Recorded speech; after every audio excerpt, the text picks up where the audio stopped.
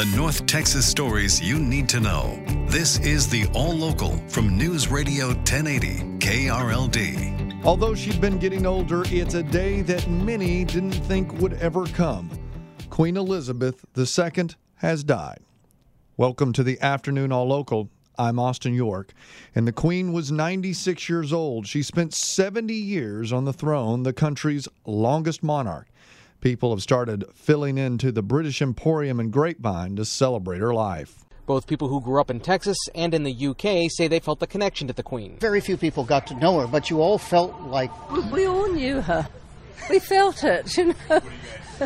She was a wonderful mother figure to us all. One woman says even though people are mourning the Queen's death, this also presents an opportunity to learn more about British culture. I love trying all of their different treats. It's something you can see, little bits of glimpses of their life and, things that are similar to us and things that are not. At British Emporium in Grapevine, Alan Skaya, News Radio 1080 KRLD. Mourning and memories. KRLD's LP Phillips reports Dallas residents still have fond memories of Queen Elizabeth's 1991 visit to the city. It was a moment that still sticks in Campy McGar's mind. His mother-in-law, Annette Strauss, was the mayor of Dallas. The Queen came calling. Campy says there are several things he recalls. One was his daughters giving the Queen flowers, and one of them, also named Elizabeth, also gave the Queen a small pillow that the 8-year-old had made. I said, Your Majesty, my daughter, who's also named Elizabeth, made that pillow for you for your bed at Buckingham Palace. And she looks at it and she says, how lovely. It's a wonderful little cushion. Thank you so much. The other thing, the Queen's advance team had tried to school the welcoming party on protocol, and a big don't was trying to shake hands. That word never got to McGar, who promptly shoved his hand at the Queen. He says she didn't bat an eye. Instead, she shook his hand back. From the 24-hour news center, LP Phillips News Radio 1080 KRLD. In other news, a congressman from North Texas is asking for federal investigations into the federal women's prison in Fort Worth. An investigation by the Star-Telegram shows that Federal Medical Center Carswell has the most incidents of sexual abuse of prisoners compared to all other federal women's prisons, and the margin isn't even close.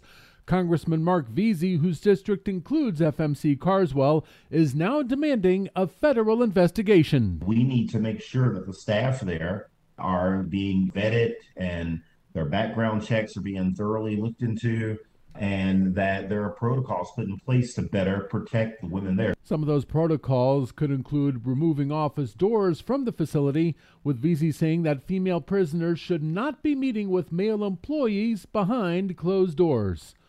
From the 24-hour news center, Andrew Greenstein, News Radio 1080 KRLD. The Texas-Alabama game this weekend has lots of storylines, but none bigger than the relationship between Alabama coach Nick Saban and Longhorn coach Steve Sarkisian.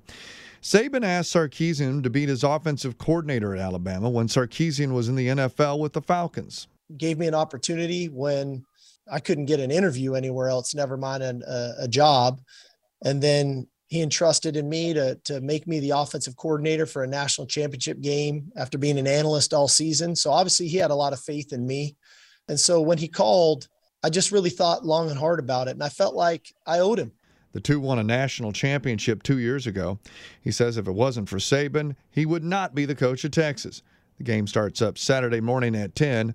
It's not news you want to hear right before the season begins. Dak Prescott left practice today because he had an issue with his surgically repaired ankle caused by the Jordan 11s he was wearing in practice. Prescott says he's fine, won't be limited on Sunday, says he's going to switch back to Jordan 1s. And the Sunday game is against Tom Brady and the Buccaneers. Linebacker Micah Parsons says guys like Brady, it's what he strives to be like. You just see his competitive nature. Like he has that fire inside of him.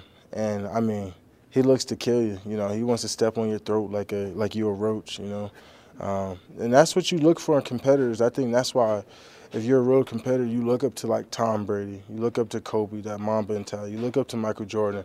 you look up to that because we aspire to be that fierce. Now, the Cowboys got great news yesterday when receiver Michael Gallup practiced for the first time since tearing his ACL. Coach Mike McCarthy gives an update on his progress. I thought his workout was excellent really the last 2 days. Saw him this morning. He had a hip in his step, so that's good. He has checked every box all the way along. He's coming back. Physically, he looks really good. Well, if he practices today, we'll talk about it. So he's saying there's a chance we could see Gallup in Week 1 Sunday night at 7:20 at AT&T Stadium. With your afternoon All Local, I'm Austin York. The All Local is updated 3 times a day. For the latest news, traffic, and weather, listen to News Radio 1080 KRLD. Visit KRLD.com, download the Odyssey app, or ask your smart speaker to play 1080 KRLD.